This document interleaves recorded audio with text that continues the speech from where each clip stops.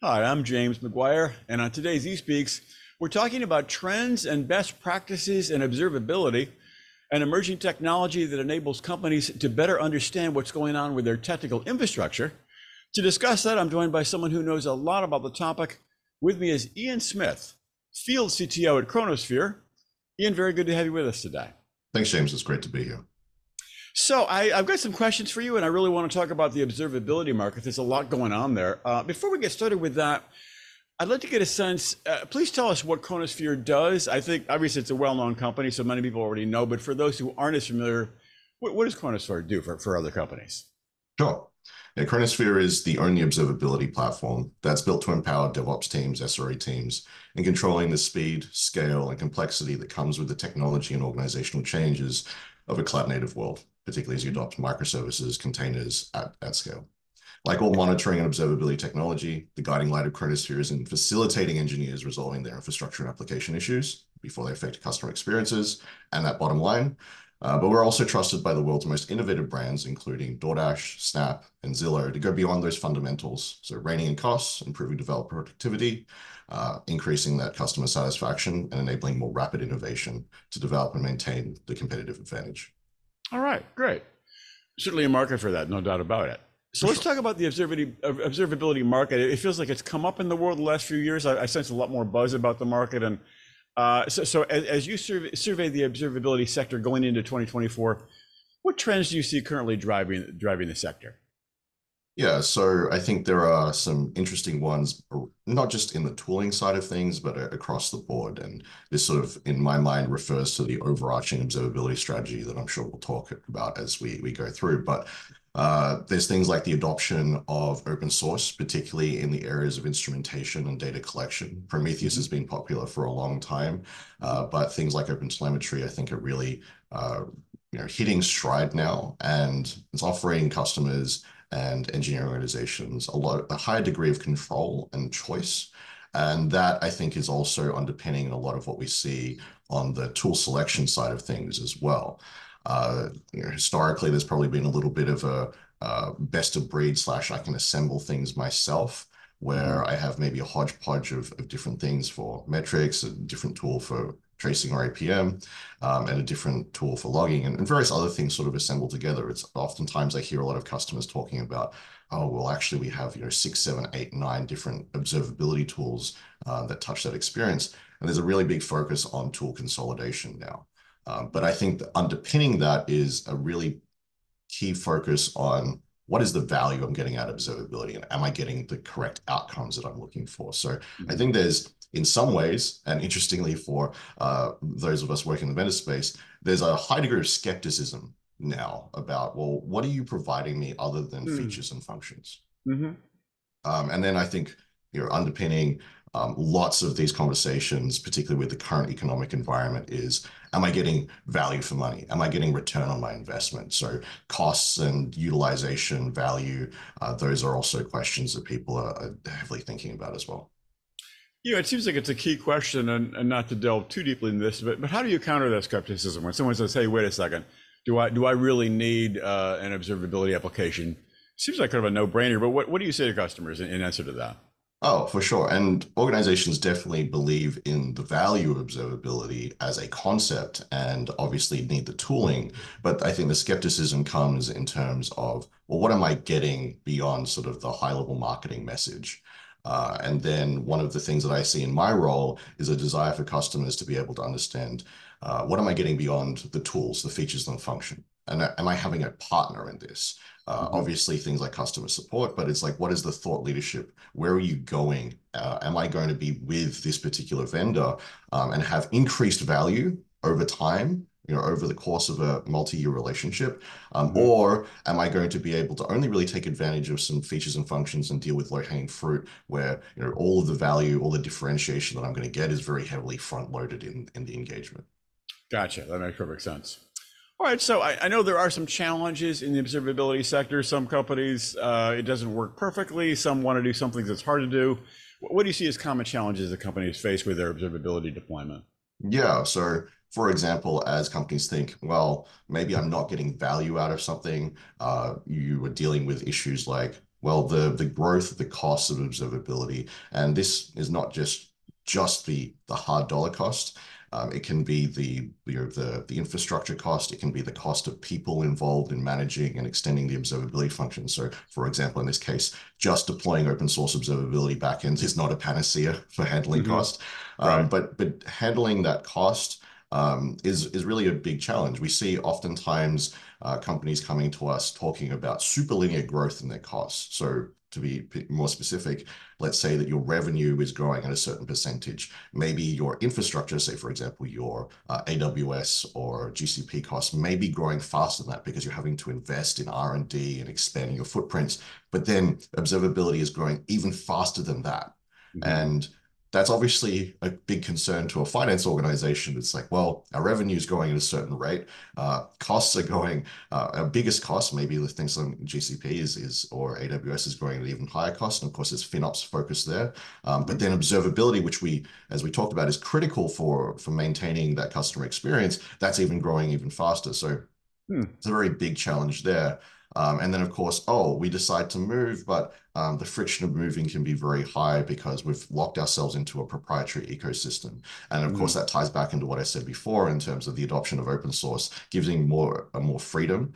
But doing those things and making sure that any purposeful action that you take in observability ties into an overarching strategy is something that I'm hearing customers have a challenge around. It's not I can just buy a tool, but now I need to think about specifically how does it fit into that strategy, and am I really solving true problems there? On the cost side of things, you end up having to throw a lot of people at the problem because inherently many vendors are frankly disincentivized to help you manage cost, right? Hmm. You see the dichotomy of particularly some vendors in the market go, hey, we've added cost management features for your cloud, your AWS and your GCP. And some of the more skeptical reception from the market is, great, when are you going to provide similar tooling so that my metrics or my logging bill is Hmm. also decreasing That or does even remain matter. static? Yes. Right. Well, all right. You've talked a bit about how to address those challenges. If a company came to you and said, Ian, we're having some struggles, what are some ideas and best practices, some tips for actually handling those challenges?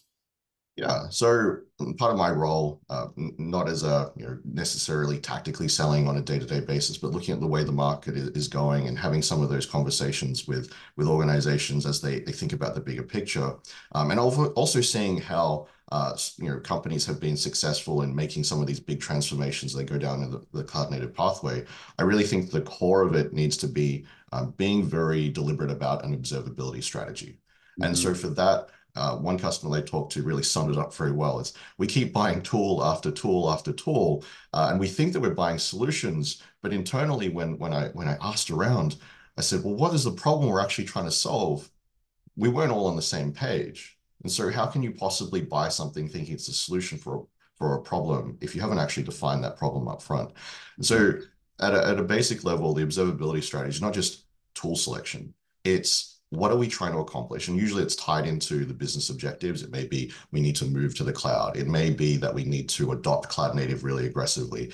And then how does engineering facilitate what the business needs? And then Hmm. going from this top-down basis is what is the value we were looking to derive from observability, allows you to really filter down to what matters. And it may be, the ability to control cost is incredibly important. Or, when we previously settled on our observability tooling, we're a much smaller company. We had a really big focus on observability being used by our most senior resources, and they drove the evaluation. Now Hmm. we may be, 10, 15 times more engineers, and it's a very broad spread of experiences. So we need tooling that facilitates us to not be bottlenecked on those most senior engineers. We need everyone, including, the engineer who's been here 4 months is about to go on call. How are Hmm. they going to be able to take advantage of those things and not constantly page the same people who we're very reliant upon from an innovation standpoint? So being deliberate about those strategic objectives and then filtering that down and going, well, maybe you don't even need to change an observability tool. Maybe it is that the key of it is we need to direct a large portion of our observability data into some other area, maybe a data lake, because we've been abusing our observability tooling. And these Right. are all strategic initiatives that come out of really sort of stepping back and looking at that bigger picture. Interesting. All right. So Let's drill down to what Chronosphere does. I mean, in terms of really addressing the observability needs of its clients. I mean, what is the Chronosphere advantage?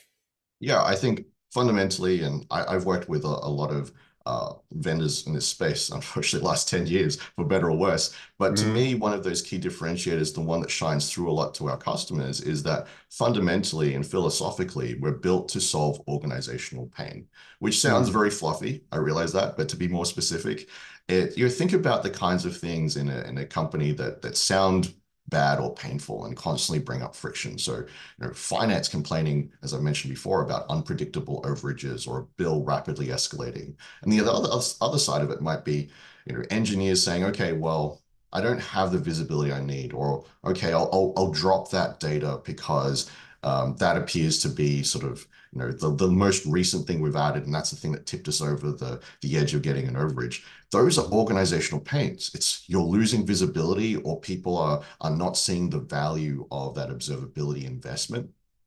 And so being able to solve those problems ties back to the DNA of the company and where it came from, which is ultimately the founders were at Uber, and Uber, because of its scale, wasn't able to just go out and sort of have that knee-jerk reaction of like, let's buy this, let's buy that. They had to be very deliberate. They had to come up with a strategy, and they had to drill down into what really mattered, because it was going to be a significant engineering investment to build tools that would support their particular needs, particularly because they were early adopters of cloud native. And Mm. so some of the things that the team tackled there are very much part of the core Chronosphere offering. So the ability to control cost, we've sort of talked about it at a surface level, but one of the things Chronosphere does allows you to understand the value of your data. Who's using it? What are they using it for? Mhm. How much are they utilizing it? And be able to compare across those data sets. Maybe you have some data over there that's only used for once every 3 months for capacity planning, but it's very, very small in its footprint. There's data over Mhm. here, it's used every day for incident investigation. But what pieces of that are actually core to what you need to answer those questions? We'll also secondarily refine the data set down dynamically. And we really, from a business perspective, only charge you for the data that matters and that you've chosen to store with us. So you can generate as much data as you want, figure out what matters to you, reshape that on the fly, and then pay for that. And so that as a core capability really helps you address that fundamental cost problem of, well, data is exploding. I have all this stuff coming from Kubernetes and microservices. I don't know what's valuable. And I'm under a lot of pressure from finance, particularly in the current economy, not to double or triple that over the next 12 months. Right. You use an interesting phrase, of course, cloud native. I mean, we know what cloud native means in general, but what does it mean in terms of the observability sector, and why is it an advantage? Yeah, so there's from the observability perspective, you tend to get a massive increase in data volumes. If you think about it, just a simple, maybe you were, a web first company, you maybe deployed in 5 different regions. In each of those regions, you have big monolith, maybe even just running in one VM. It's generating, certain data points about performance and those kinds of things. You basically just have 5 sources of data. And Mhm. then you move to a containers deployment. Ignore microservices for a second. You just have a containers deployment. And maybe you're looking at 50 to 100 different containers in every single region. You've now increased the volume of data just because by nature of running those in containers 50 to 100 times. Then you Mhm. add on microservices, you have another multiplier on top of that. I've Wow. decomposed my monolith into 15 different microservices. Right. So there's a volume of data problem, which obviously speaks to the cost piece that I mentioned before. Mhm. But then a secondary aspect of it is things just got a lot more complicated for anyone to be able to operate and particularly diagnose where problems exist. And so Mhm. it feeds into another problem of, okay, my engineers used to be able to, pretty readily keep all the context in their head.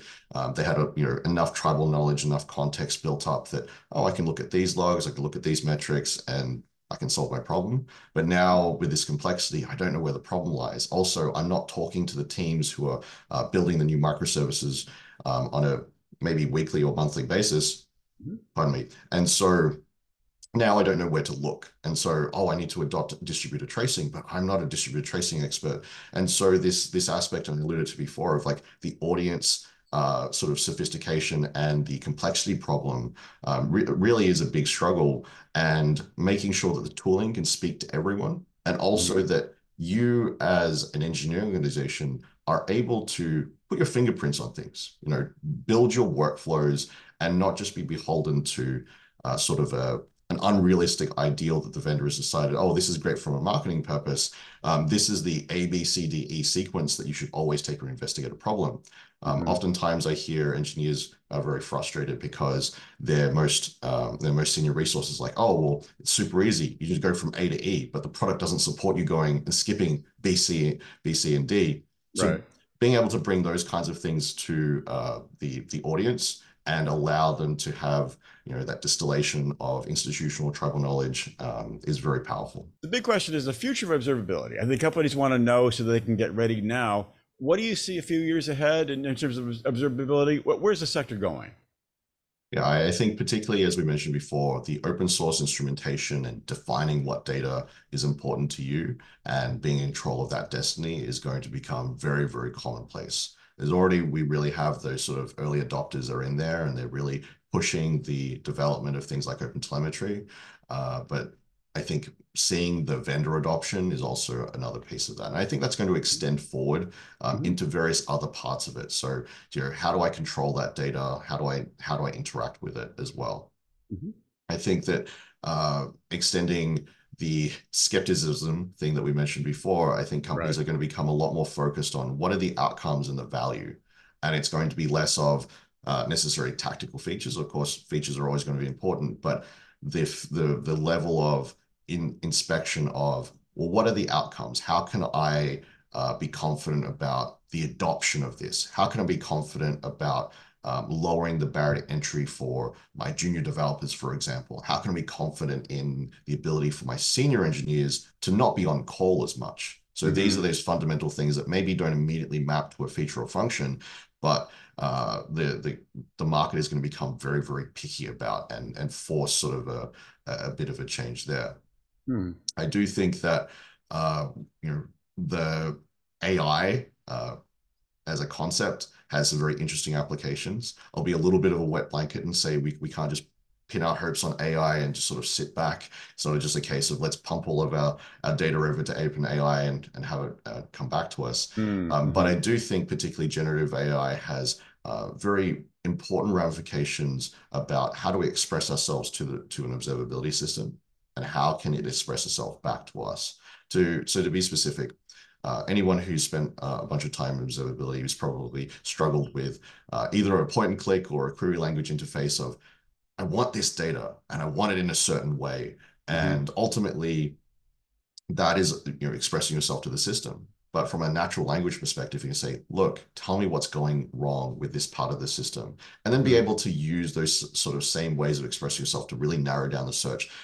Discard all the data from non-paying customers. Let me focus in on just paying customers. Okay, which customers are currently being affected? What's common about the customers who are being affected? How long has this been going on? These are all things that we have been asking since the dawn of time of monitoring solutions. But they're still quite difficult for us to express in the system. So generative AI has that, I think, opportunity to really advantage us there. And then also the data coming back, right? It's one thing for a raw feed of data to come through and fill up a terminal, and hopefully we're past those points. But even the very dense graphs and dashboards that we've built up, they don't necessarily highlight to us exactly what we should be looking at. So the system saying, for example, here's a plethora of data, here's a dashboard, but you should probably look here, here, and here.